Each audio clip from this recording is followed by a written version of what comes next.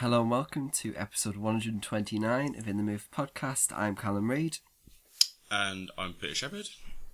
And it's a happy new year from us. Indeed. I'm raising the can of Red Stripe to the microphone as we speak. Again, Red Stripe. It's only the one. The stuff of the devil. It's only the one. It'll be good for New Year's. I bet you had more than one on New Year's. Oh, New Year's was a heavy evening. It was an evening that could have been a darts world champion at some point. Speaking of darts, did you watch that? You know what? I hate darts. It's the one sport I don't like because I don't think it's a sport. But I did watch the quarterfinal with Van Barneveld. I watched a bit of I saw a bit of Van Barneveld and Taylor in the semi as well. So I didn't see the guy beating Van Gerwen. Okay, alright. But I mean, if that guy's beat Van Gerwen and Taylor back to back, I mean, he deserves to win. Well, yeah, fair enough. No getting around it. Any other news, non-film related? Non-film related. We have just spent. Peach just spent 5 minutes explaining to me the inner workings of what I do. Yeah, for a living. Which I thought involved diamonds a lot more. Yeah. But it does involve diamonds, but when I have to explain what it's used for, you don't really say the word diamond much. Because I think my sister-in-law was asking me what you do. Mm. And I was like, oh, it's something to do with diamonds. And then she was like, well, can you not, like... Ask him. Yeah. Well, there we go. Oh, you want me to do it again now? Everyone will just turn off. No. You turn into Laurence Olivier in Marathon Man. Yes. Yes. Oh, God. Okay. Mm. This week's news. Non-film news? No, let's just crack on. Okay. Let's talk Mark Schultz, because next week we're going to be watching Foxcatcher. Right. And this is the wrestler who is the subject of the film Foxcatcher. Can I just point out that I actually don't know the true story of Foxcatcher? Well, it's not going to spoil it. Okay, yeah. But I saw something on my Facebook suggestion feed that said he was going to take down Bennett Miller or something. Exactly, yeah. So basically in the film there is a scene in which it's implied that he has sexual chemistry or some kind of homosexual undertones with another character. Well, yeah, obviously it's Channing Tatum's playing him. Well, yeah, but... Sorry. No, but the thing is, Schultz has been involved in the creative process, and he saw the scene before and asked Miller to take it out. Miller told him he was going to take it out, and he hasn't. Well, yeah, you can't. It's not a documentary, and at the end of the day, it's not a propaganda piece for you either. Exactly. Yeah. Oh, yeah, and it's. I mean, I don't think we'll see it next week, but it's not like they've made him a raging queen, is it? You know, it's not like slander or anything. It's not like he's just taking the phone off the wall and just beating Hayley Atwell with it. It's a reference to Jimmy by my side last week, Peeps, by the way. I'm not just advocating. That was right. Yeah, spousal abuse on that. I'm not advocating spousal abuse on extremely good-looking English actresses. Let's move on. Okay, nominations.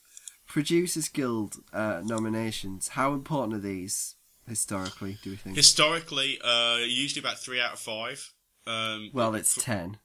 Oh, is it 10 now? Oh, okay.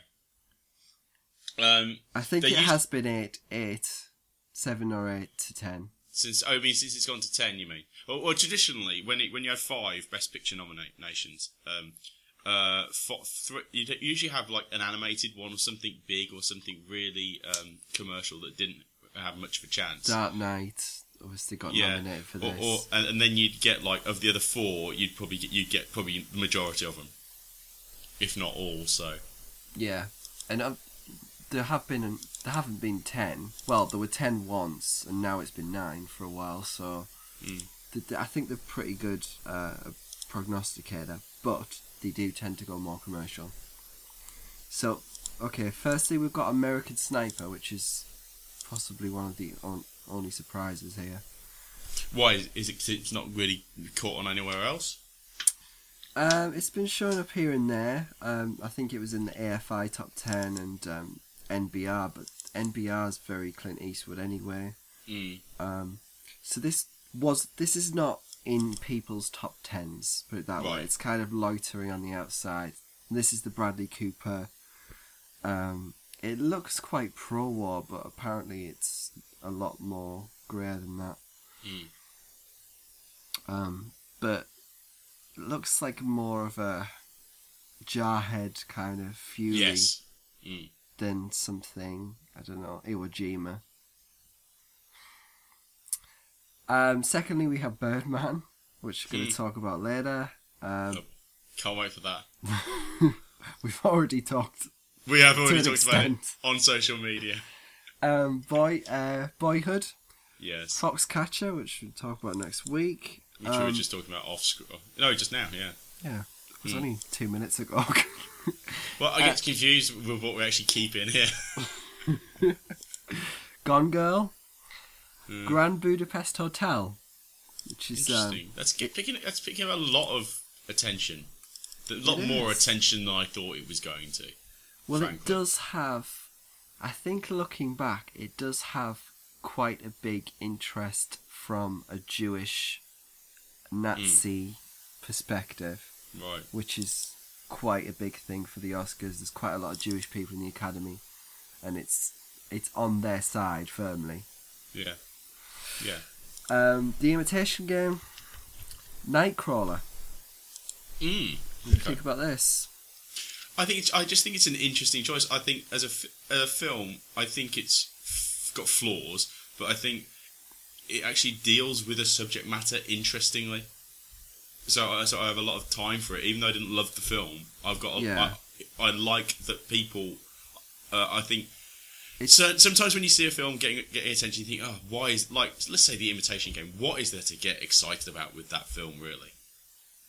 No, nothing. Exactly. I mean, but at least with something like Nightcrawler, I can see the reasoning behind an intellectual fascination behind it.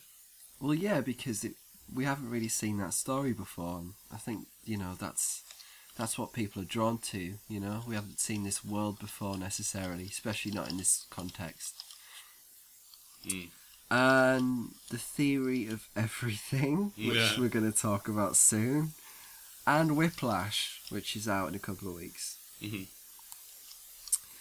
National Society of Film Critics have announced their winners. Want to guess Best Picture? Boyhood. Nope.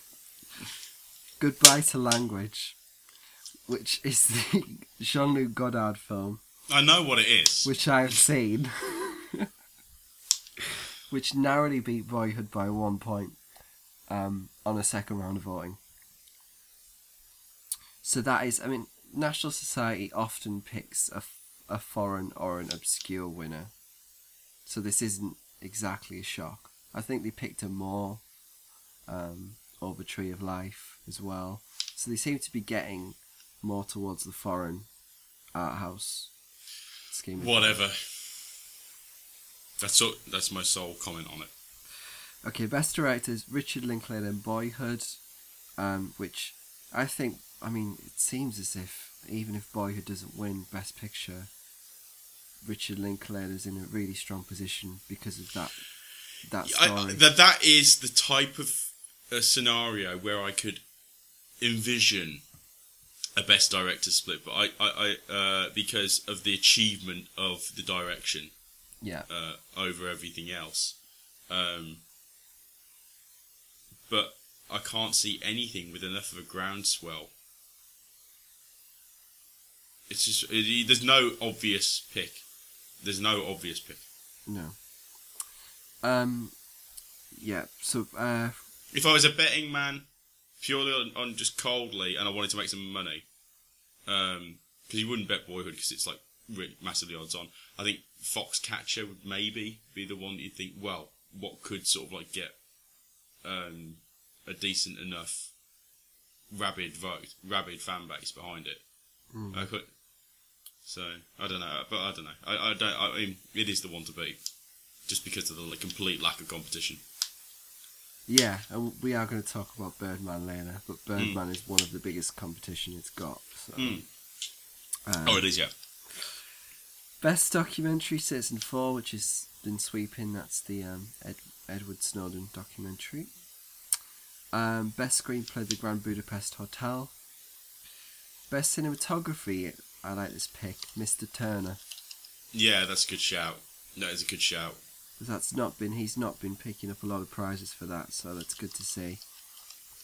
So I hope he can get into that lineup. Best actor, Timothy Spall and Mr. Turner. I think this might happen. I think he's got a shot at the...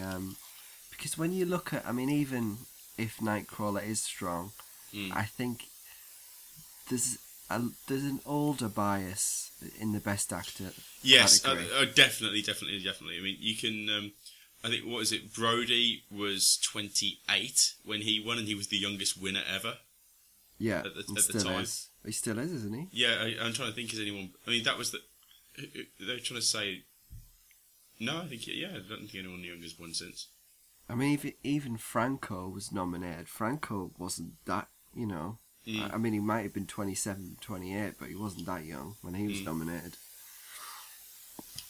So, I mean, I think also the British thing, I mean, you can argue that Redmayne's in there and Cumberbatch is in there, and they're British. But at the same time, I think Spall is getting will get a different core vote from the British people. Yes. It'll be more of a British pick because less people probably see the film and probably know who he is. Yeah. Best actress, Marion Cotillard for 2 Days, One Night in The Immigrant. This is not a double, this is an after-the-fact job. It was for 2 Days, One Night. Yeah. And that's 80 votes, and the nearest competitor is Julianne Moore with 35. That's ridiculous. There you go. I mean, that it's not even... That it's, A, not even close, and B, a complete landslide. That's ridiculous. What do you think about Marion Cotillard's chances of getting in? Not high. Based on the fact she's won New York and Boston as well. Did she get SAG nommed? No. Did she get Globe nommed? No. She might get BAFTA nominated.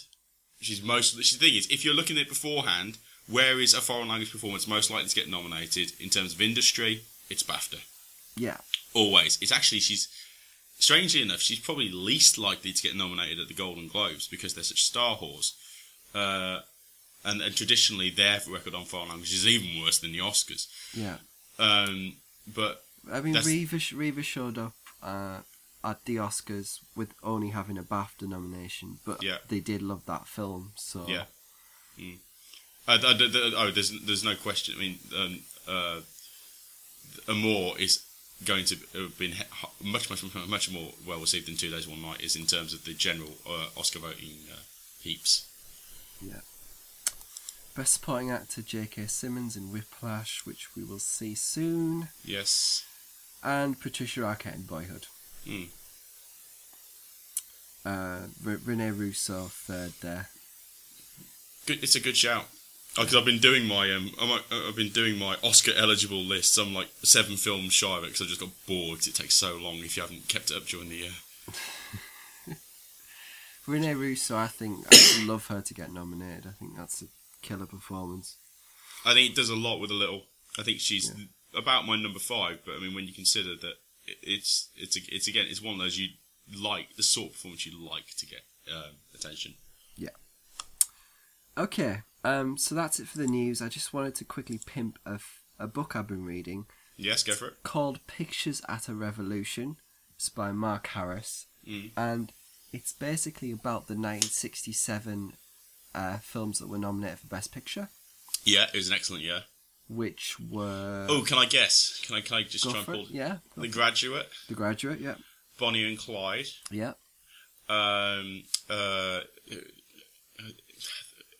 In the Heat of the Night. Yes. Which Guess one? Who's Coming to Dinner. Yeah. And the one that you wouldn't get. Have I said The Graduate? Yeah. Yeah, it's the is it a musical? yes, Doctor Dolittle. yes. Go shit! See, I used to be a geek. I know how like now, whenever Cal says something like what's going on Oscar-wise, and or some film that like people online would have been talking about for a year because it's, and I'm like, what is it? Who's in it? I don't know. That's willful from me now. I did used to be a raging geek when it came to this kind of thing. Well, this is why we know each other. Let's be honest, from the Oscar Buzz forums. But yeah, so those are the 5. And you look, Doctor Dolittle. My God, have you seen it? 20 minutes here and there, a couple of times when I was when I was a teenager. Eh dear. I mean, it looks great, but you know they spent enough money on it.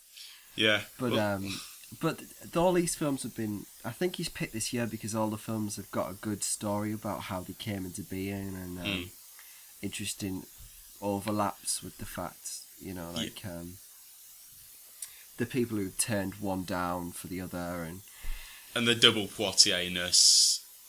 Yeah, exactly. Yeah, and the race relations in both, and it's about kind of like 1967 as a transition year for American cinema, and the death of the studio system. Yeah, I can see it. Yeah. So it's really interesting. But the best part is Rex Harrison's just the on about Rex Harrison and Rachel Roberts just being complete mess of a couple, because she was they got married and she was depressed and suicidal, and they were both alcoholics, and it's talking about Rex Harrison objecting to all the lyrics in Doctor Dolittle. Did he not object to the film? It's a bit late. You should have had your agent object to it, son. Well, they fired him, and then he was like, "Oh no, come on, hire me again." Really? So they hired him. Oh dear. And it was going on about My Fair Lady and the fact he got paid 200,000 and Hepburn got $1 million. Well, yeah, nobody wanted to see him. So yeah, I would urge people to check it out. Although only about 150 pages in, but it's good. Okay.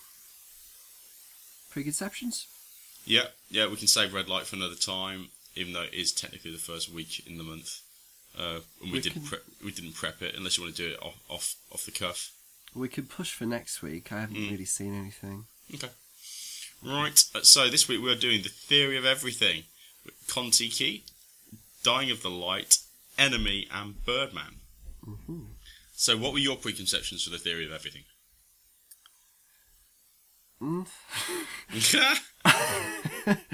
I thought it looked quite bland. I thought it looked standard biopic baiting. Yeah. You know, the guy playing with a disability, it's been done a lot of times before. It's a very sympathetic character. It looked a little wet. But I like Eddie Redmayne and I love Felicity Jones. James Marsh, I thought Man on Wire was really good, and I got time for Shadow Dancer. So the actual people involved in it I liked. I just thought the look of it was worryingly wet and cheesy. I sort of heard something beforehand about Hawking not having treated his wife particularly well. Okay. And so I thought, oh, that could be interesting. But then you see the trailer for it, and it does look straight down the line biopic cheese. So I was wondering how that was going to balance out. Felicity Jones, like in general, I think she thinks she's fine. Redmayne, I think he's can go. I think I'm waiting for that one performance from him. I think's superb. But the song After the Barricades in Les Mis, I thought he absolutely crushed. Yes. So I do think he's got some serious potential there. But yes, so I wasn't James Marsh. I liked Man on Wire. I hated Red Riding in general, but his one of the three was the only one I thought wasn't bad. and I haven't seen. So I don't think the man's capable of making a bad film, even when he's got bad subject matter. So I was expecting it to. I was expecting a 3-star film, in all honesty. Okay. Kon-Tiki. I didn't see this, but obviously this is the foreign language nominee. Yeah. I don't think it's last year, is it? I think it was last year. Yeah, no, I think it was last year. I knew it was about a voyage type exploratory expedition on a boat, and that was about it. And I knew it was the foreign language submission from last year. And I remember that I had a look beforehand, and it didn't recognise anybody who was in it. So I didn't have any preconception in terms of the guys who made it or the acting involved. But is it Danish? Norwegian, but I remember it was a bit of a crowd pleaser on the circuit beforehand. Oh, okay. So I was expecting something epic. Okay. Dying of the Light. Dying of the Light. I knew it was directed by Paul Schrader, which is a plus considering I loved The Canyons and I really liked The Comfort of Strangers, which I saw recently, which was in red light. And obviously, Guy wrote Taxi Driver, co-wrote Raging Bull. Yeah. So I mean that's a really big deal. If he hadn't been directing it, I wouldn't have gone to see it. Yes. Nicolas Cage is in it, which is, I mean, take that what you will. You could get anything. Yeah. And you usually do. Yeah. So yeah. Yeah. Enemy. Sorry. Did you know anything about Dying of the Light? Nothing about it. Okay. Nothing about it. Did you know anything about Enemy? I think he plays twins. That was a preconception. And Melanie Laurent was in it. This wasn't anywhere near me, actually. Otherwise, I would have gone to see it. It was nowhere near me, but I knew it had been online for a long time. Oh, okay. This, I only found out he was playing twins, like literally just before I started to watch it, so it wasn't really a preconception. I thought just from the stupid preconception, but just from the old, it's a different poster on there now, but the old poster I thought it just looked weird. Oh, and Denis. Yeah, and Denis Villeneuve. I expected something depressing and depressing. Yeah. Preconceptions for Birdman. Birdman, right? Iñárritu 2. It's a 7 out of 10 filmmaker for me. Amores Perros, 21 Grams, Babel, all on that level. I think he took a step down with Beautiful because I think he descended into Denis Villeneuve misery porn type. Absolutely agree. And so, but knowing it was a comedy, knowing it was Michael Keaton playing, cast for being Michael Keaton because I knew it was about a guy who used to play a superhero. I was hopeful of that, and an eclectic cast of name bit more than name American actors. I was quite really hopeful for it, and I knew the reviews were great in general. Yes. Unspecifically, but I knew in general that they were. So I was having called the year a wasteland last week. I was hoping this was going to really be right at the top of it. Okay. Iñárritu, I probably not as high on him as you are. Because of 21 grams. Yeah, well, 21 grams, I thought I gave 21 grams a B-, Babel a B-. So, which is not bad. I mean, no. I think the guy's fine. I didn't see him more as Perros, but I'm expecting that's decent. Yeah, Echevarria is brilliant. There's excellent supporting actor performance in that. Yeah. But Beautiful, I agree. I think it was just wallowing and dull and long. I think I walked out, actually. God.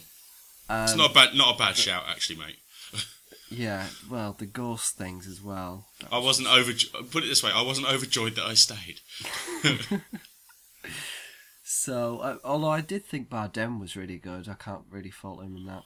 Yeah, I didn't buy this whole world's finest actor at the peak of his powers type Sean Penn-ness of it all, but I thought he's good.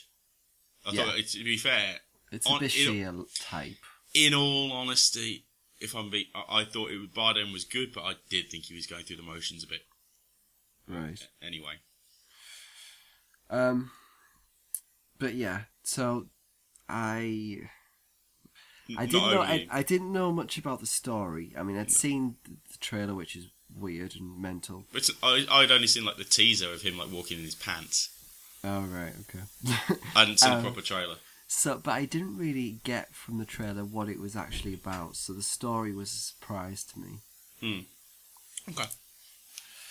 Right. So, considering I'm doing Kon-Tiki and Enemy on my own, and I'm assuming you want me to do Birdman. Yeah. Take it away. Okay, this is The Theory of Everything, which is based on a true story, as they tell us. Really? And it starts with Stephen Hawking and a girl called Jane meeting... Wild. Is Wild. that what... That's the original name, yeah. Okay, Jane Wilde. They're at Oxford, and... Aren't they just? They're at this swanky, lavish party at Oxford University. Which apparently Lona Scherfig came in and guest directed that scene. Did she? No, just with all the blues. Oh, right. Oh, God. It's very... Yeah. Well, she just come off the Riot Club, hasn't she? So... God. So anyway, they meet at a party, fall in love. He takes her to a wonderful ball where it's also very blue. And they have this whirlwind romance, which is very short-lived because he falls suddenly one day, is admitted to hospital, and they find out that he has motor neuron disease, which is a disease that affects people's perceptions and movements and brain functions. And makes random people throw ice buckets over themselves. It does. It does. Yeah, I know, that's the American term for it, isn't it? ALS, yeah. Yeah. So the rest of the story is about is not a biopic. Sorts, really. It's more about their marriage. Yeah. And how that unfolds. And I think the tagline is something appropriately vomit-inducing. All they needed was love or something like that. I thought you were going to say it was written in the stars. That would have been classic. But he's not an astrologer. It's a cosmologist. I'm a cosmologist, damn it. And we've taken the piss a bit. Wouldn't it have been brilliant if Arnold Schwarzenegger was cast in this? What's your dissertation going to be on, Stephen? Time.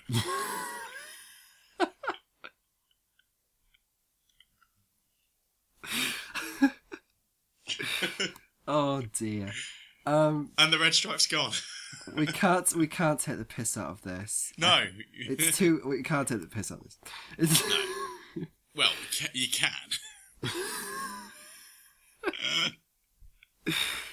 We'll start with the fact that it isn't a biopic. Yeah. What do you make of their relationship in general and how it's drawn and how it unfolds? I think you can really tell that it's based on her book. Yeah. And I think this is a biopic in the way that Bright Star was a biopic, except this is based far more. This is based far more in reality rather than because you've actually got her side of the story. Whereas in Bright Star, you had Jane Campion. You only had his letters to her, so they had to make up her side of it. And I think with this, if you go into it not even necessarily thinking you know anything about Stephen Hawking, because most people, quite frankly, don't. No. But if you go in there just having just an expectation of a genius, you don't really have ever given any thought to children or a relationship or any problems that might bring aside from the physical. I mean, if someone said to you, Stephen Hawking had a wife, that was probably difficult for her, but you wouldn't have thought in the specifics or emotional specifics of how. It would more be in the logistical, physical ones. Yeah, that's interesting. And I mean, it's if you don't know much about Stephen Hawking, what he did in his life in terms of achievements, you're not going to learn any more. No. It just does the brief history of time, and that's it. Yeah. But I kind of like that. I find this refreshing, and I think that this film's actually quite brave. Where I thought it was going to be safe, I actually think it doesn't sugarcoat their relationship at all, and I don't think it necessarily comes off on her side either. No, even though it's her book. Well, I remember I saw something that Hawking's seen the film and he says it's broadly true. Yeah. So, I mean... I think he said that to Redmayne. Yeah. But, I mean, I don't really care if it's broadly true or not, frankly, as long as it's dramatically interesting. And I think this is dramatically interesting. But I think when you get to the introduction of her going... Let's just say her going to the choir... I think that's when... I think that's when... As opposed to the orchestra. Yeah, because I... very, very briefly, about a year ago, I discovered that apparently Felicity Jones used to play in an orchestra with me when I was a kid, and I completely didn't remember her at all. So, even though my parents probably sold her sweets every week because they did the tuck shop. So that's what I put on Twitter. It wasn't that I used to know her. I didn't even know. So it was like, my parents used to sell her sweets. So when you get to the choir... Yeah, so when you get to the choir, I think that's when it gets into, even though it is probably all true, it is true because it's part of the story. That's when it gets a little more trite and a little more less interesting. It's a bit obvious. Yeah, obvious where they're going with it, but if that's the story, you can't get around it. But yeah. And he was Charlie Cox, who plays the was the lad in Stardust. Was he? The main lad in Tristan in Stardust, yeah. I thought he was really a wonderful presence in it, actually, and that character could have been played with a lot more. Very, very nice screen presence. A very difficult role to pitch. I think he did it very well.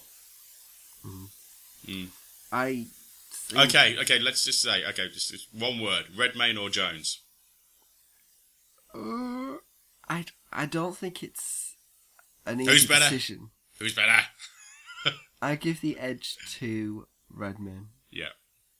But I think they're both good and not bad nominees. But in completely the opposite ways. It just depends. Yes, it depends on.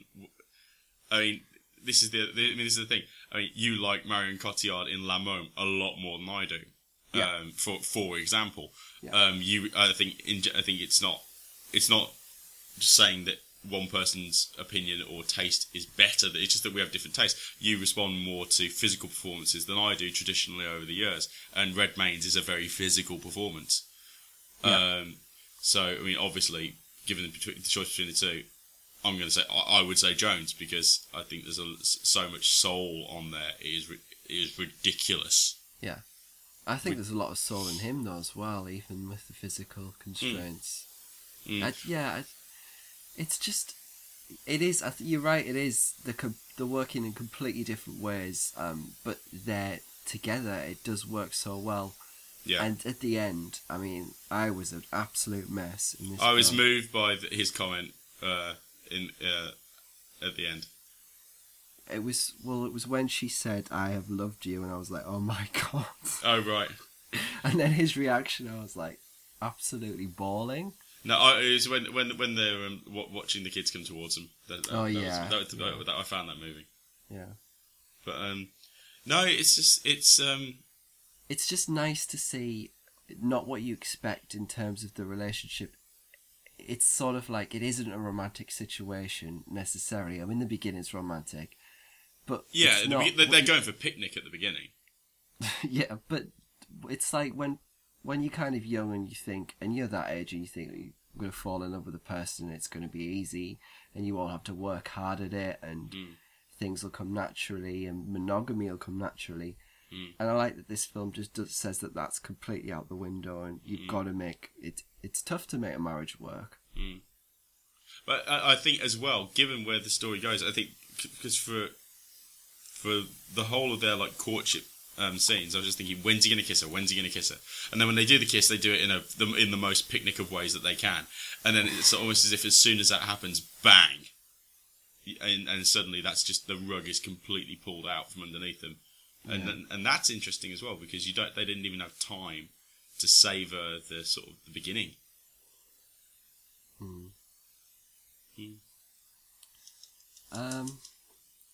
Trying to think if any. It reminded me a little bit of Creation. I loved the score, but it was really effective and beautiful. I like the cinematography. You can either say it's. I mean, you could say with all the filters, you could say it's a bit hackneyed, or you can say. But I think the blues worked.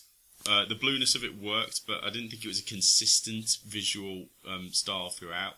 No. I think if they'd have committed to that a bit more, I think Felicity Jones should never do anything where she's not in 60s attire ever again, because she looks great. Yeah. No, it was good. She should have actually been the Carey Mulligan character in Inside Llewyn Davis. That might have been interesting. And an education.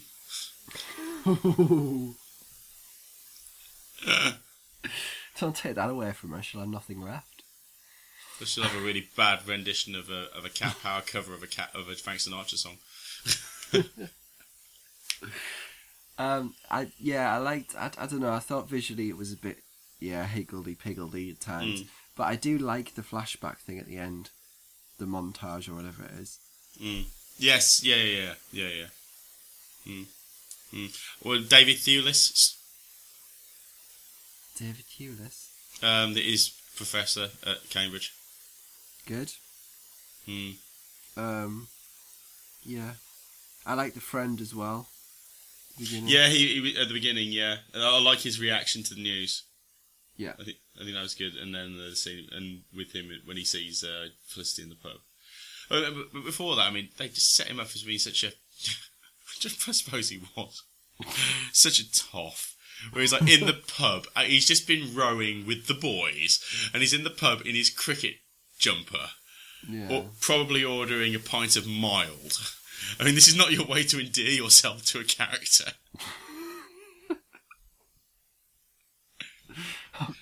My word, James. Let's have another run through the spanking machine. Oh, I wonder if Henry Tobner was there. Oh, Hennes was front of the queue, dear. I don't think this is a masterpiece, but I did really appreciate it, and I thought the acting was great. B.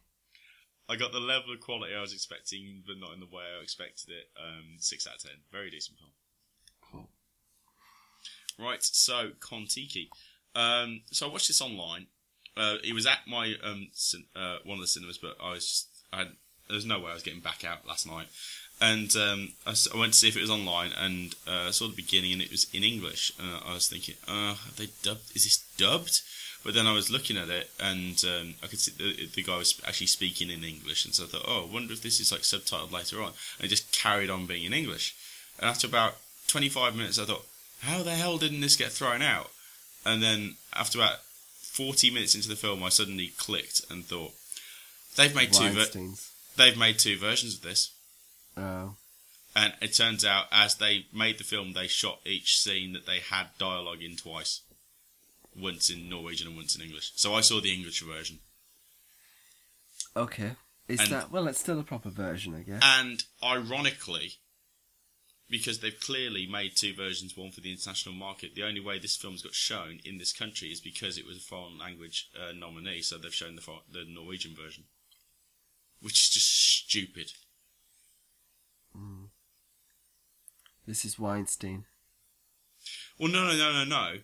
It's the other way round. Because they've obviously chosen to do this in production, which is all very well and good. But why couldn't you put this in Cineworld and have it in English and have nobody being put off by? Because I know people, very intelligent people, with pressure-filled jobs who say, I don't want to go. If I want to read a book, I'll stay at home, and they don't watch subtitled films. And you know what? Fair enough. to each their own. I'm not going to pour scorn over someone for that. Why not just release it? Why not just release it in English? You'll get a wider audience. I mean, how pretentious is that? Oh, I've got to see the original Norwegian version. It's the same bloody film. It's the same actors. Well, there would be people who would be upset if they only released the English version. Well, the art house crowd would probably rather see the surely that's me. Surely I am the art house crowd. Now, but you'd rather see the Norwegian version. Well, no. Well, but the thing is, you're talking to a person who. Did I walk out of a? No, I didn't go. I only went and saw a subtitled version of Persepolis. I didn't go and see a dubbed version of Persepolis. But I think that's different because you've got different actors. So I don't want to have like Sean Penn or Iggy Pop. Iggy Pop? Yeah, I think Iggy Pop's God in Persepolis or something. That makes it different. But when you got the same actors, so I was thinking if it's dubbed, it's obviously that guy speaking, so it'll obviously if they carry on with this. But no, if it's the same actor, I mean, he's actually giving a different performance. You've actually kind of got to see both. No. Anyway, it wasn't really a digression because we were talking about the film. So Kon-Tiki starts in Polynesia in the 1930s. We see an explorer, much like Dr. Dolittle. Yeah. It's an explorer who's... that's his parrot, sorry. He's on the island, and everybody thinks that Polynesia at the time has been settled from the west, so from India.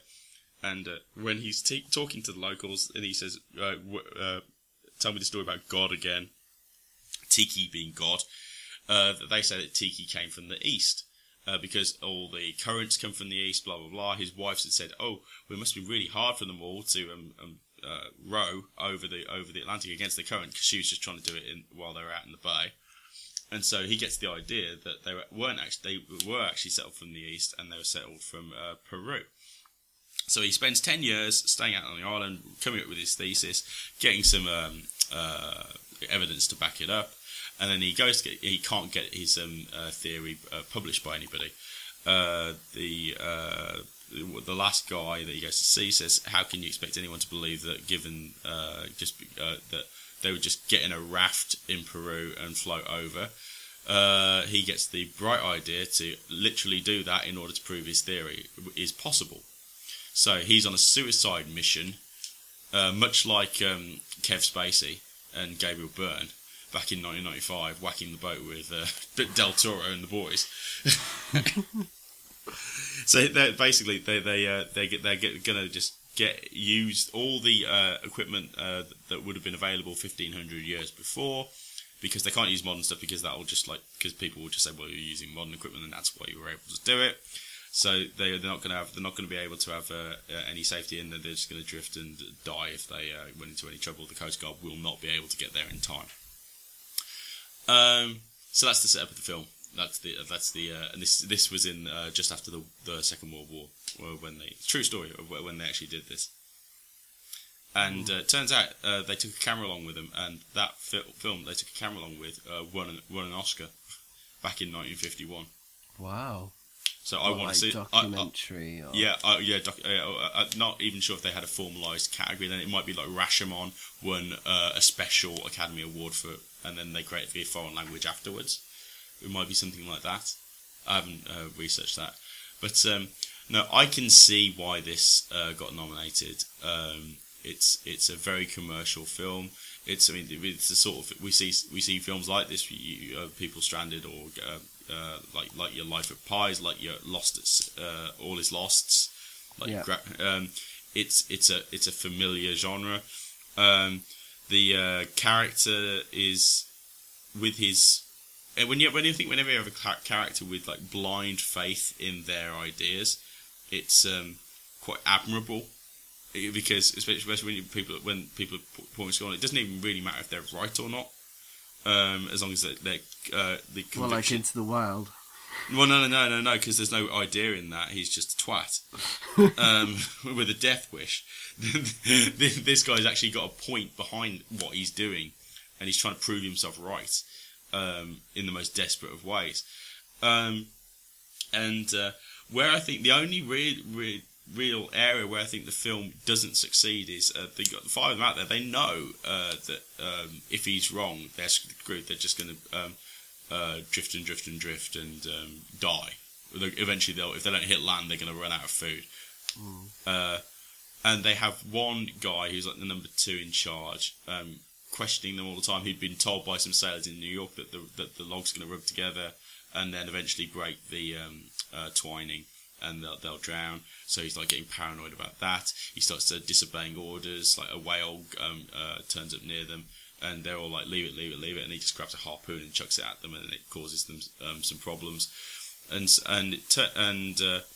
it turns out all of this stuff is just stuff that they've added in to try and make it more dramatic. And that's the worst thing in the film. Because why on earth would you follow a bloke on this sort of borderline suicide mission if you didn't believe him? Why? Yeah. I mean, it makes no sense. So, it's a bit of a United 93 situation there, where they've just made one guy out to be the coward. And I feel for that guy's relatives, actually, frankly. Because you are dealing with real people here. But it's a minor quibble, really, because this is a beautifully shot film. I think it's edited well, because it's about 2 hours and it doesn't really feel it. I don't think it's necessarily predictable, because if you don't know anything about the story, then when someone goes overboard, they might die. You don't know. If you don't know the actual story, then it is unpredictable. And it also it doesn't compartmentalise everything. You know how in Tracks, when she's halfway through the journey, you're halfway through the film. When she's 3/4 of the way through the journey, you're 3/4. It's not like that at all here. It doesn't try to pad out the journey evenly with problems. It has a very specific thing at the beginning, which is going to be a major issue as to whether the whole thing's a success or a failure. And then once that is resolved one way or the other, then you're actually quite near the end of the film. And it's not that much too. Then they skip over a long period of time. So I think that's part of the reason why it's so quite well made, and it doesn't feel as long as it is, because they don't try and shoehorn in too many apart from the character base. They don't try and shoehorn in too many literal physical problems to them all outside of it. Like Gravity. Yeah. But yeah, so it's very well acted. A good ensemble. All 5 guys are good. The main guy is very impressive performance. Charming, crazy charming in his way. But then you can see like when they're going off, they're all on their suits because all the Peruvians think it's great that they're going to like try and like say that the Peru discovered Polynesia. And he's got the fake smile on it, and you can see that it's a fake smile. When no one's looking, you can see the not necessarily doubts, but the anxiety over that there's no coming back from this. What he's committed to. Yeah. So yeah, it's an interesting film, interesting topic. It's well made, it's well acted, and it's well worth a look in whatever language you choose to see it in. Okay. Great. 8 out of 10. Wow. And is this 2013? Yeah, I think so, yeah. Okay. Alright, on to Dying of the Light. That's Dying of the Light, not cinema. This is, stars Nicolas Cage as a veteran CIA operative who learns that his old I thought Taken 3 was next week.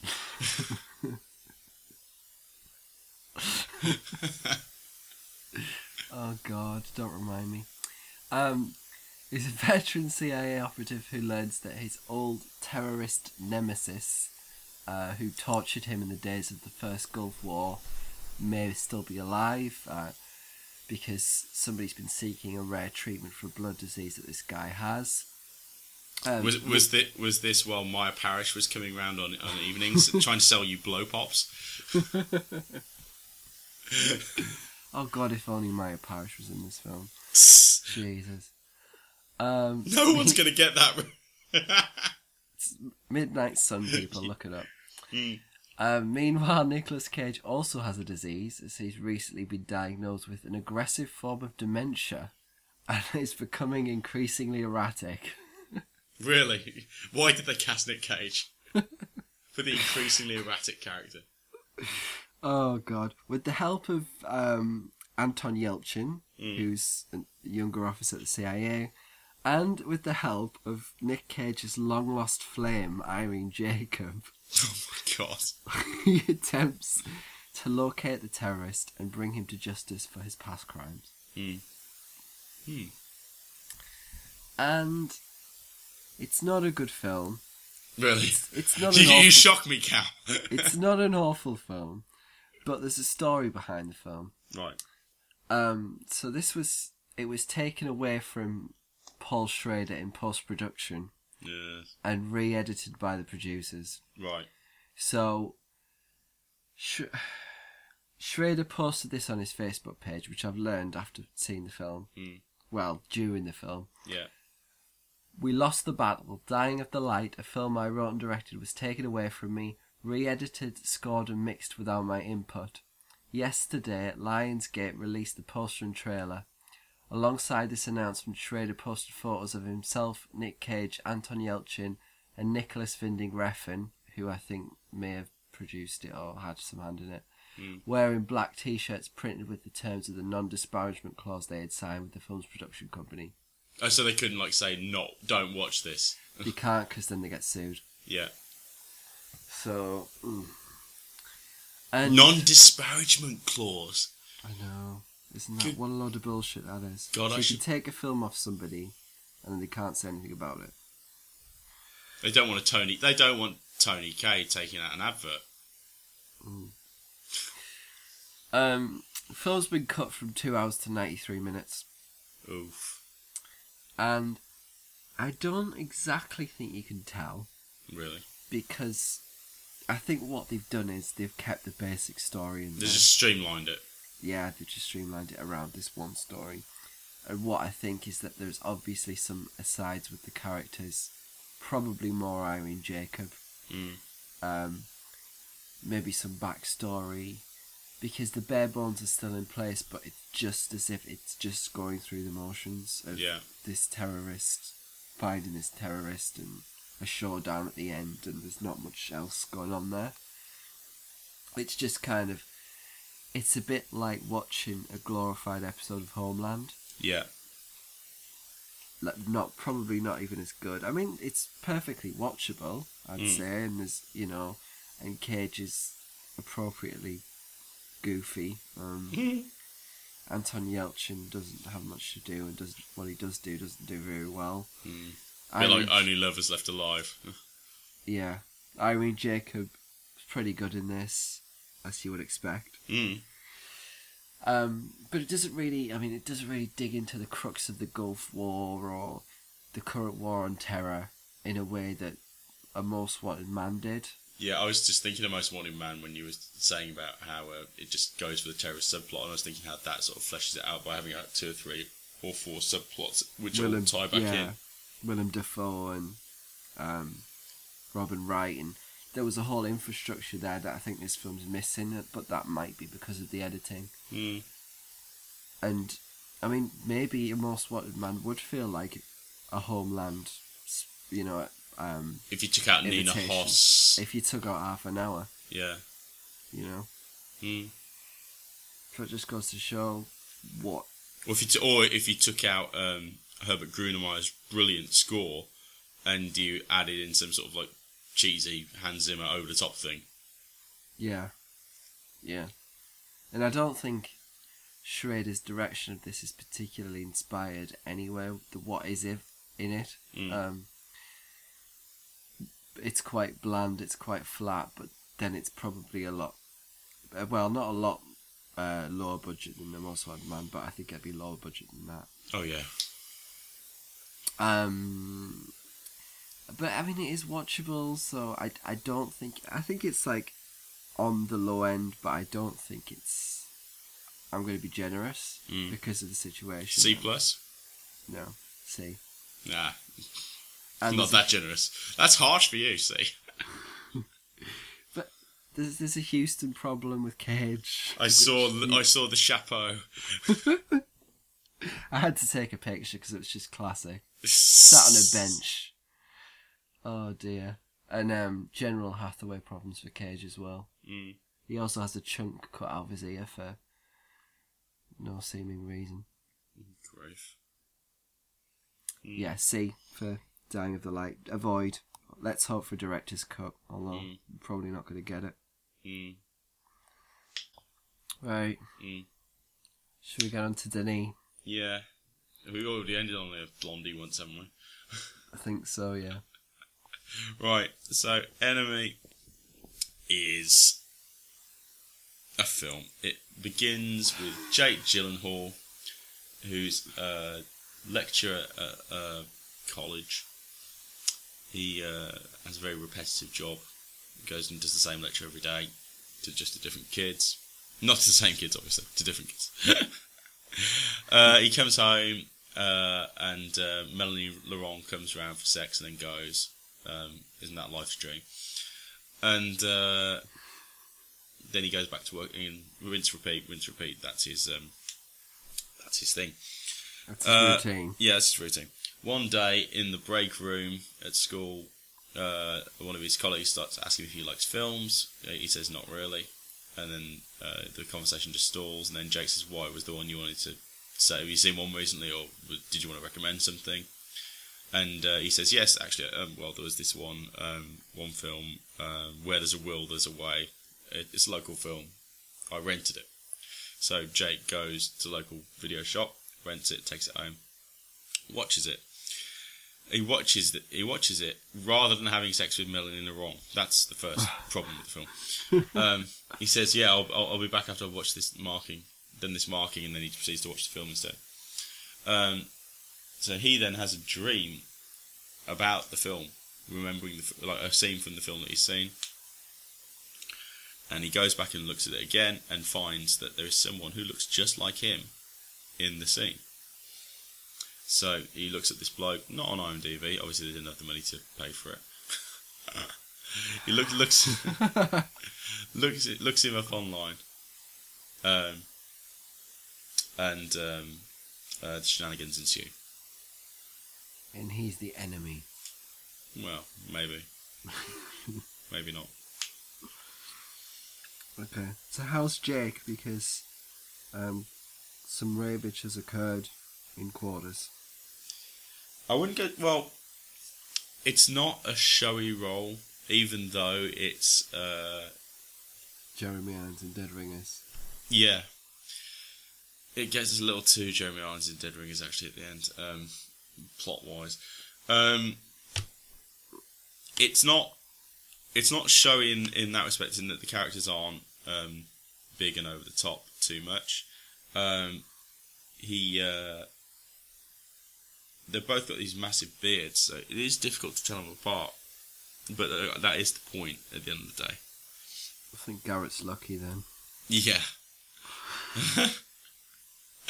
But so when you get introduced to the actor who is the other Jake, he's got heavily preggers. Sarah Gadon is his bird, and there are differences in personality between the two. They try and meet, and things go sour. Don't go brilliantly when they do. Jake's more frightened by it than he's initially intrigued, and then when he actually meets the guy, he ends up being frightened. Then the other guy starts pushing himself into his life a bit more.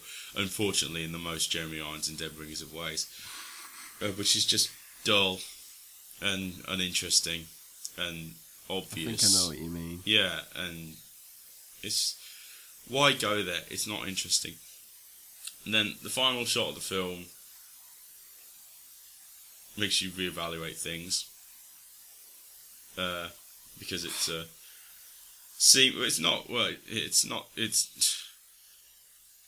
I suppose I've seen little things on it since I've finished it, talking about, describing it as unintelligible or shocking or random or this sort of thing, and I just think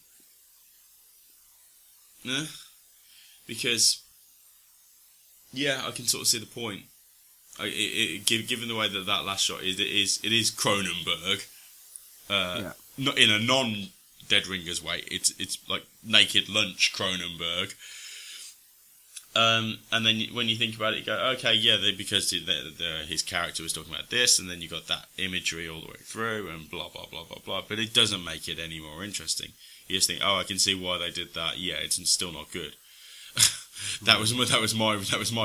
It just left me very flat, and but thoughtful at the end when you weren't expecting. Yeah. I mean, it did make me reevaluate what I'd just seen, but in the way that the twist in Fight Club does, and you go, oh, yeah, I see what you mean. Yeah, he was standing on the stairs. Yeah, he was having a conversation. Okay, fine. Yeah, I get it.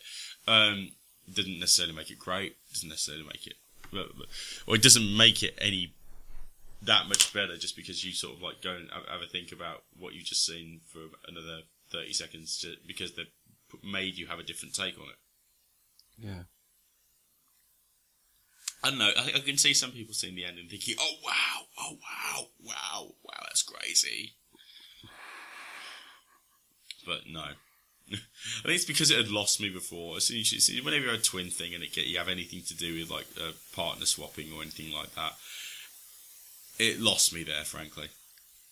And you've seen it before. Yeah, it has been done a lot before. Yeah, and it's got this horrendous score all the way through with just dissonant music. It's like the worst of the beginning of Shutter Island with the sound design. And I think Laurent has nothing to do but just ride Jake occasionally. Gadon, I don't think she's a particularly great actress to begin with, and she has very little to do here other than just look wide-eyed and confused. So it is the Jake show. Jake's fine. He anchors it well. I would say that. So for long periods, when Jake's doing something, it's interesting enough.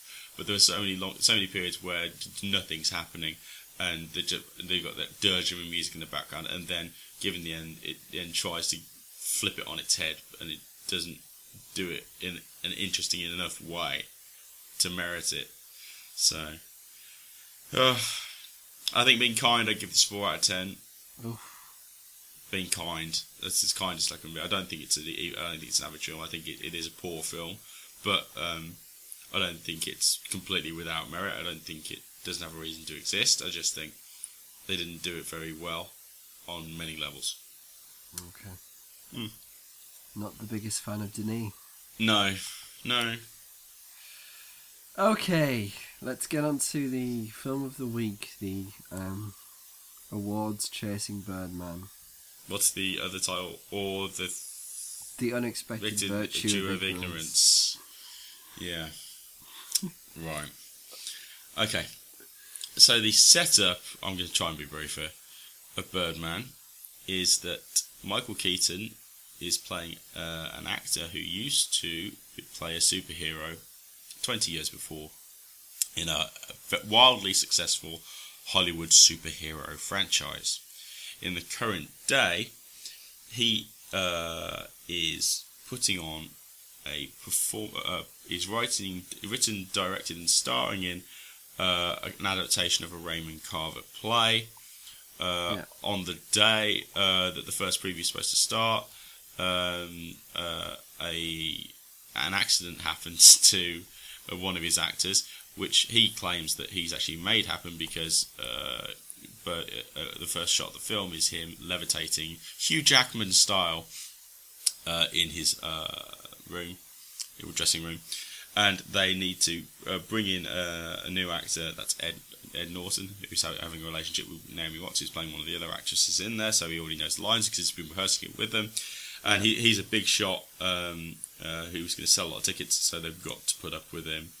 And the film then mines the increasing tensions that are brought to everybody involved. Yeah, and madness. Yeah. And it's sort of like the longer it went on, because I didn't know it was all going to be set in the theatre, pretty much. I didn't know it was going to have this quite insular feel to it. Mm. So it kept, the longer it went on, the more Black Swan vibe I was getting. Mm. And it's sort of like, it's just because it's a bit like somebody, where Black Swan's a lot about the woman and a lot about the pressures of being a woman and young and succeeding while you're young, because careers for women aren't as fruitful for as long. In the arts, yeah. Yeah. Birdman's sort of like the opposite. It's about this guy who's older and worried that he's going to become no longer relevant, which you can say is more of a first world problem, because in the film I don't think the women are treated particularly well. Obviously. But not by the screenwriter either. No. But as a kind of male deviance on Black Swan, I found that quite interesting. But yeah, it is misogynist. There's no getting around that. No, there's very little getting around that. I think in terms of, as an essay on fame and popularity, I don't think this says anything relevant or interesting that hasn't been said 1,000 times before. It's a very on the nose, by the numbers in terms of his character's motivation and what's going on. Where it does try to be different is that you've got the character of Birdman, who's basically, he's got a psychosis. So the character of Birdman is talking to him throughout, which is moderately interesting, because you've got a character you've basically got someone who basically believes that he is the character that he used to play. Yeah, that's a bit more interesting, and I think that that carries enough interest for the bulk of the film, because they're pretty. The longer it goes, the more clear cut they are that it's all in Keaton's mind, because you'll see a scene of him in his dressing room, pointing at stuff. He's been pointing at stuff randomly and turning out lights and all that sort of stuff, and he's having a tantrum, and he's like trashing the room just by waving an arm, and things randomly move. And then as soon as somebody comes into the room, you see him physically doing it. Yeah. And or there's a scene where you see him jump off a building, and he's flying, and he ends up at the theatre. And then the second after he steps foot on the pavement, you got the taxi driver chasing him for the money. So it's the longer it goes, the clearer they are that while they've what they've just shown you is in his mind, what is physically happening is something different. Yeah. The problem then is that the last shot of the film craps all over that. Yeah, the last shot of the film implies fantasy, when basically it had been implied that it was about the mental capacity of the lady character. I think I don't think it's as huge a deal as you think, though. I think it just craps all over it, and I think if they'd have just ended it on stage, I think it was obvious that they're going that way for about 20-25 minutes before. But it's still an okay way to end it, even if it was really obvious. But yeah, then when you sort of like try and bring that a whole level of ambiguity, what does the ambiguity bring? It brings nothing. It doesn't make it any better. It doesn't make it any more interesting. If you're going to have a conversation about whether the last scene is real or not, or whether it's just, what is the point? It's just posturing. It's just solely there to create a debate about what, whether it's real or not. Who cares? Who cares? And all it does then is bring into question, like, oh well, what about all the fantasy sequences that have happened before? Well, who cares? Is that all you've got to make your film interesting? You've had the film, it was okay, but then you've got to add that last scene, which then's got to make, again, unlike the Enemy. You've then got to go through all of it again, and all it does is muddy the water. It doesn't. That's why I agree with you. I just didn't find this fantasy elements of it particularly interesting to begin with, so that wasn't a big thing for me. It was mainly, I quite liked that it was. I like the direction in terms of visually. I like the way that it manoeuvres around the place all the time, right, and keeps going, and the kinetic kind of energy of that. and it's sort of like a window into the crazy world of theatre.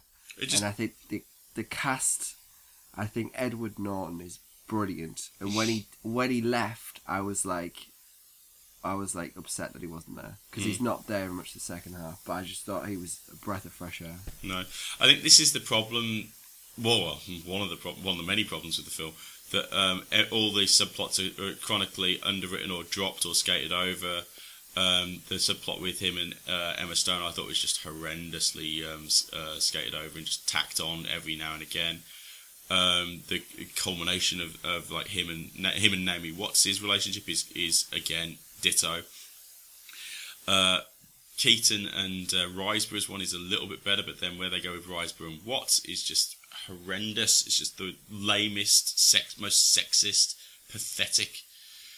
And then that they don't even go nowhere. Yeah, and then that they don't go anywhere with it afterwards is even worse. So if you're what about Amy Ryan?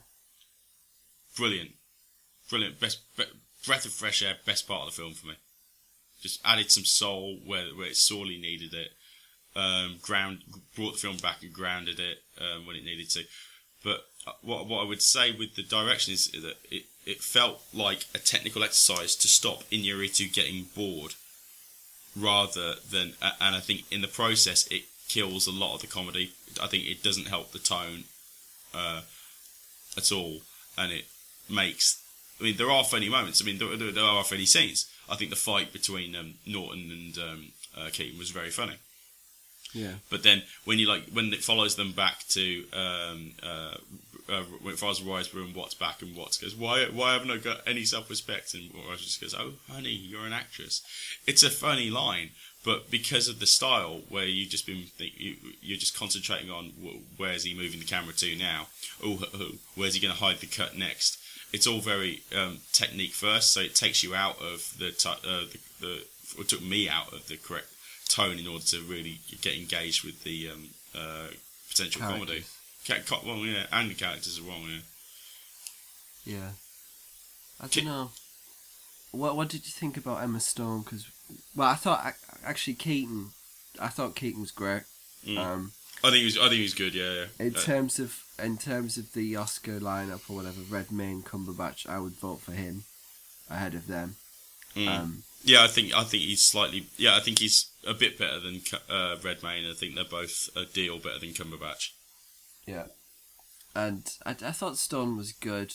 Although I think there were real problems with that character. I think it's a direction thing, and I think it's a style thing. When she has the scene where she tells off Keaton, she just looks like she's in an Amy Adams painting, and. What do you mean? It's just all about the huge eyes, and that's it. And there's no. She did have huge eyes. There's no emotion on it, and I think she's okay. I think she's okay, but I think she's underserved by the style and the writing. The main issue I have with it is the writing of the women and of the commentary on Hollywood.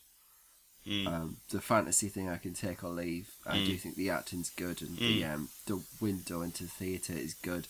I didn't like Lindsay Duncan's character. I thought she was fine, but what they did with that is just the anti-critic sentiment I didn't like. I think that's critics are not like that. No, and it kind of made it made where they're going with it more red flagged. I think.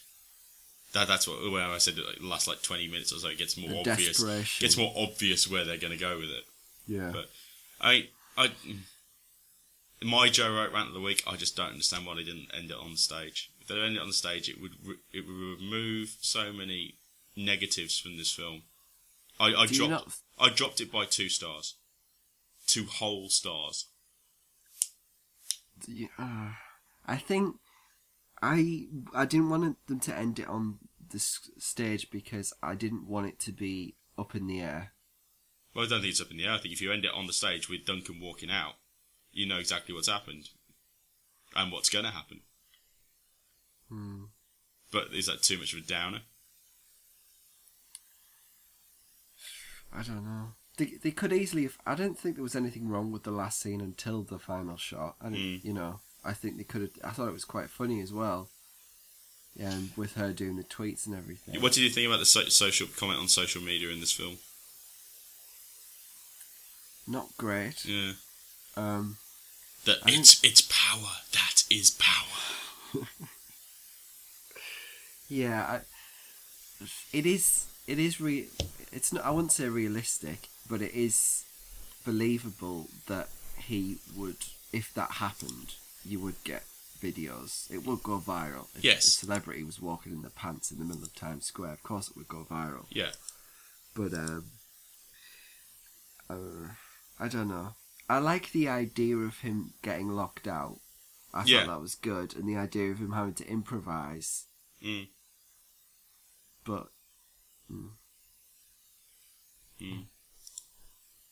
Great then. B. Mm. Is it 4? Well, it was 6 out of 10 before the last scene, and now it's 2. I think it completely. I think it's a 1-star film now. I think it's got no point. I think it just ruins the whole everything of it. And the only reason it's not 1 out of 10 is because there's some good acting on the show.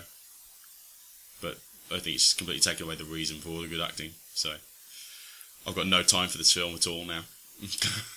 But apparently I had about 10 minutes just now to talk about it. Ouch. Okay. I thought it was decent. So do you want to talk about the? I don't think this has any chance of winning Best Picture. No. Just because it's too out there. Yep. So is it Boyhood all the way?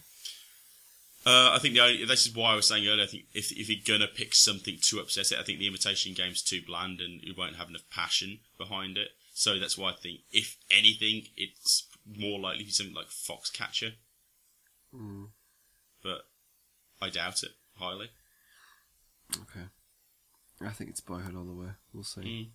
I think it's lucked out that it's been that the for prestige, American has fallen the way that it has. Yeah, I think there's a lot of sentiment towards anti-prestige in general among critics, and I think that's really. I mean, if you did have a King's Speech, I don't know. If we didn't have a King's Speech, maybe The Imitation Game would be more favourably looked upon. Possibly by critics. But also, what people don't seem to remember is that just because the critical darling tended to win in the late 2000s doesn't mean that was always the case. In fact, beforehand, it was the opposite. Because I think it's something like 2004, Sideways was the critical darling. Yeah. In 2002, it wasn't The Pianist sweeping everywhere. It was Far From Heaven won a couple of the major ones. Lord of the Rings. I mean, Lord of the Rings was obviously critical. Everyone loved it, but I think Lost in Translation took stuff. American Splendor took stuff away from Lord of the Rings, so it wasn't as much of a critical thing as just a kind of 2000. It was Traffic mainly. Yeah. So 2001, I think, was all over the shop. And then recently, I mean, Argo wasn't the critical favourite. No.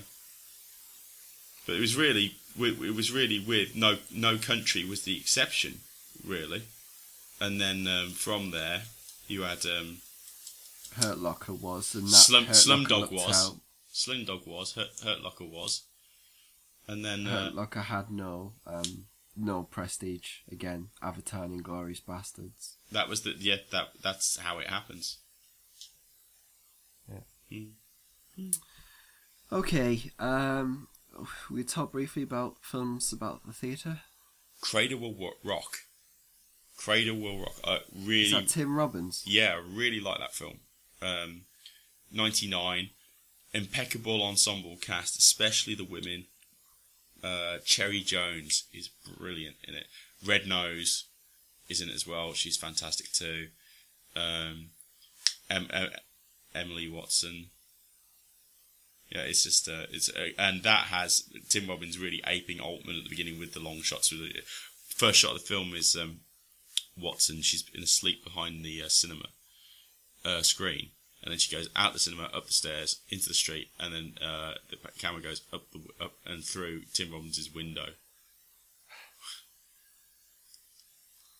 I want to mention opening night, which is Cassavetes, Jenna Rollins being awesome as an alcoholic actress. After the rehearsal, Lena Olin, or that might be TV. Yeah. Ingrid, I think it is, isn't it? Is it Ingrid Tulin? Yeah, and Josephson, Ellen Josephson. What's that about exactly? Is it? It's like it's a what happens after the rehearsal. group of actors. Vanya on 42nd Street. Amazing. That was going to be my next one. Brooke Smith and Julianne owning life, being brilliant, and it's really excellent, and it makes you want to see the actual play, which is Uncle Vanya. And the end is heartbreaking. And it's like it's weird because they're in 90s like terrible denim, and they're doing this Russian period play. I was expecting you to mention Stage Door, actually. It's on my list. Which is just awesome. Well, Ginger Rogers and Katharine Hepburn both brilliant in it. And it's not Gregory De Carver, I think, did it. The best one for me, there's The Last Metro, Truffaut's penultimate film. Yeah. Catherine Deneuve and Gerard Depardieu at the height of their powers, with the baitiest possible subtext. It's the Jewish director of the play is Deneuve's husband, and everyone thinks he's left. He's still in the basement, and he's directing the play from the basement through Deneuve. But even the actors don't know that he's still there. I wonder if Tarantino saw that one. Well, it'll probably be the plot of his next film. Did you know Truffaut was very, very close to directing Bonnie and Clyde? No. Yeah. That's interesting. And Godard. He actually said no to Godard. Well, the National sadly didn't. We're ending on the National. Alright, Shag, Marry or Kill. You've got loads this week. So. A National all the wine because I'm on the red stripe as well. So what did you say then? Shag, Marry or Kill. Shag, Marry, Kill. Right. Shag as in watch again. Right now, I would watch The Theory of Everything because this week I wouldn't mind shagging Felicity Jones. Watch every weekend for the rest of my life Kon-Tiki, and I would kill Birdman. Oof. Watch again right now. I would watch Birdman. I'd marry The Theory of Everything. And of mine, because I thought it was honestly lovely. Yeah, and you're killing Dying of the Light. Or killing Dying of the Light. Yeah. Okay, so is it the Pootsition we're doing? The Pootsition. So funny. So this is Pete is rating the women of this week. Where against Imogen Poots, yeah. Imogen Poots. So where would what Pootsition would Poots be in? Yeah. So she starts off at first, obviously, because there's nobody else. Then you got The Theory of Everything, and she slides to second because Felicity Jones looks never better. Yeah. Then there isn't really anyone. Oh, there's the wife in Kon-Tiki, but no. So she stays in second. Then I actually really only watched Enemy because I wanted to disparage Poots a bit more, and I knew Marilyn Monroe was in it. But I am going to Hathaway Laurent for blondness. I don't think she looks as good as blonde. So the Pootsition stays at 2. Sarah Gadon, no. Birdman, who's in Birdman? Emma Stone. Watts, no. Seydoux for Stone, looking like a crack addict. Okay. Eva Mendes for Stone. The Mendes for Stone. The Mendes motion. Yeah, oh god. And then Riseborough, Rise Burn Nice, but no. Ditto Amy Ryan. So it's a position of 2. She hasn't started too badly. Second. Is that second on the position or? Yeah, second. The position is silver. Silver. Well, that was it. We're going to do it like the Olympics. And she had to negotiate a few hurdles there, so. She did. There was some tough competition there. Okay, so we're on to the Garrett gauge now. Ah! Which is Garrett Hedlund in Unbroken. I haven't actually thought about this, so I'll have to go through it. We're starting with Theory of Everything. Mm. Eddie Redmayne's a no. You're only going to be kind and say do. No. Okay. No, you're not going to be kind, and no, you're not going to say do. Both. Charlie Cox is close. No, not really. Too close, pretty actually. boy for you, actually. Not really. Let's say do because he's young. Mm. Things might change. Mm. Anyone else in Theory of Everything? The Yeah, Friend that's is a about no. it. Kon-Tiki had a lot of bearded Scandinavians. I think. I think the main guy was a bit too Lee Pace for you. Yeah, Think blonde probably. Lee Pace in the least Lord Hobbit of ways.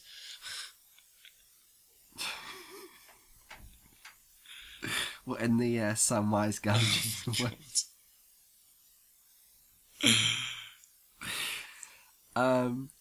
Dying at the Light. Nicolas Cage is a no. Anton Yelchin is a no. And there's nobody else in the film. Oh, the terrorist. I think Bearded Jake might actually do alright for you in Enemy. Probably. I think Probably given that night because photo. no, because as well, it's very trimmed beard. It's a long beard, but it's not all over the shop. It's not Rescue Dawn long beard. It's manicured long beard. Well, I can't say yes, so we'll have to forego that. And Garrett's a lucky Birdman, man. Ed Norton and his Birdman. pants. Ed Norton never looked better Because he's never been more shirtless. and- Oh, actually, yes, he has. But he's never been more shirtless without Nazi tattoos. He's never been more caddish, put it that way. I don't know, ask Tony it's a Kay. no.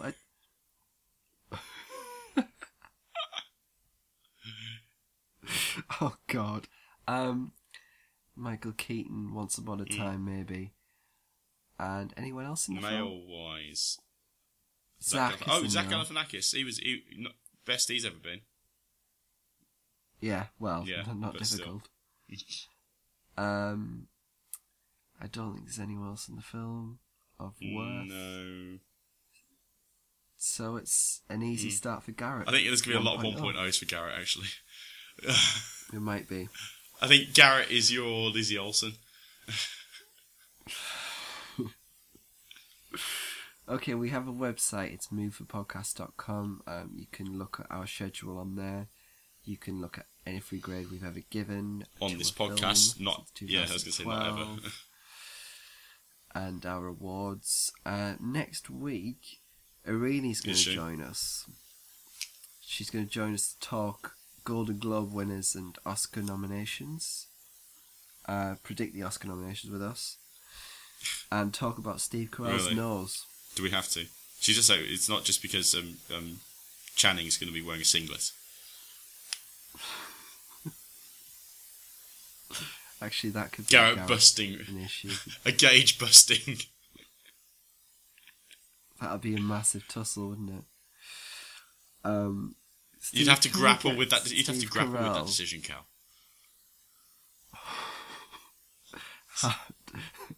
hard and long. Can we get preconceptions about Steve Carell being Yeah, he terrible? does look out the terrible. way? In that trailer, he comes Yeah. across as looking The particularly. teeth. He looks like oh god, the worst of Willem Dafoe in Shadow of the Vampire. I was thinking Danny DeVito Same in thing, Batman yeah. Returns, Mhm. but this, yeah. We have Into the Woods next week, which is a rare musical. It's a musical. You I don't know? guessed from the trailer. Oh, right. Which includes Chris Pine. Gauge busting. And James Caan. Gauge relaxing. And we also have Liam Neeson's particular sex skills. It was Taken 2 that gave birth to the Watson factor. That was that week with Famke and Maggie Grace and Lizzie Olsen in liberal arts. Surely they're not going to bring out Maggie Grace again. She's about they're killing off now, Famke surely. And framing Liam for the murder. Oh God. To be honest, I should have got goodwill towards this because of I thought you were going to say because the director's surname is Megaton. Oh, is it him again? Oh, Olivier. Oh, where's Marianne? Olivier Maestro.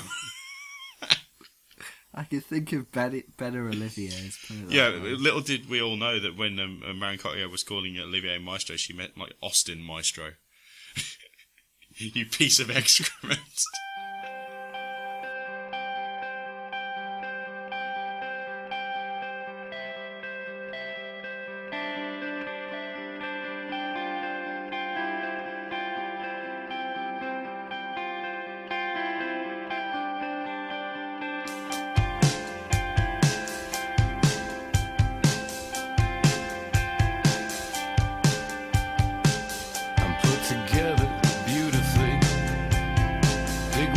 Bottle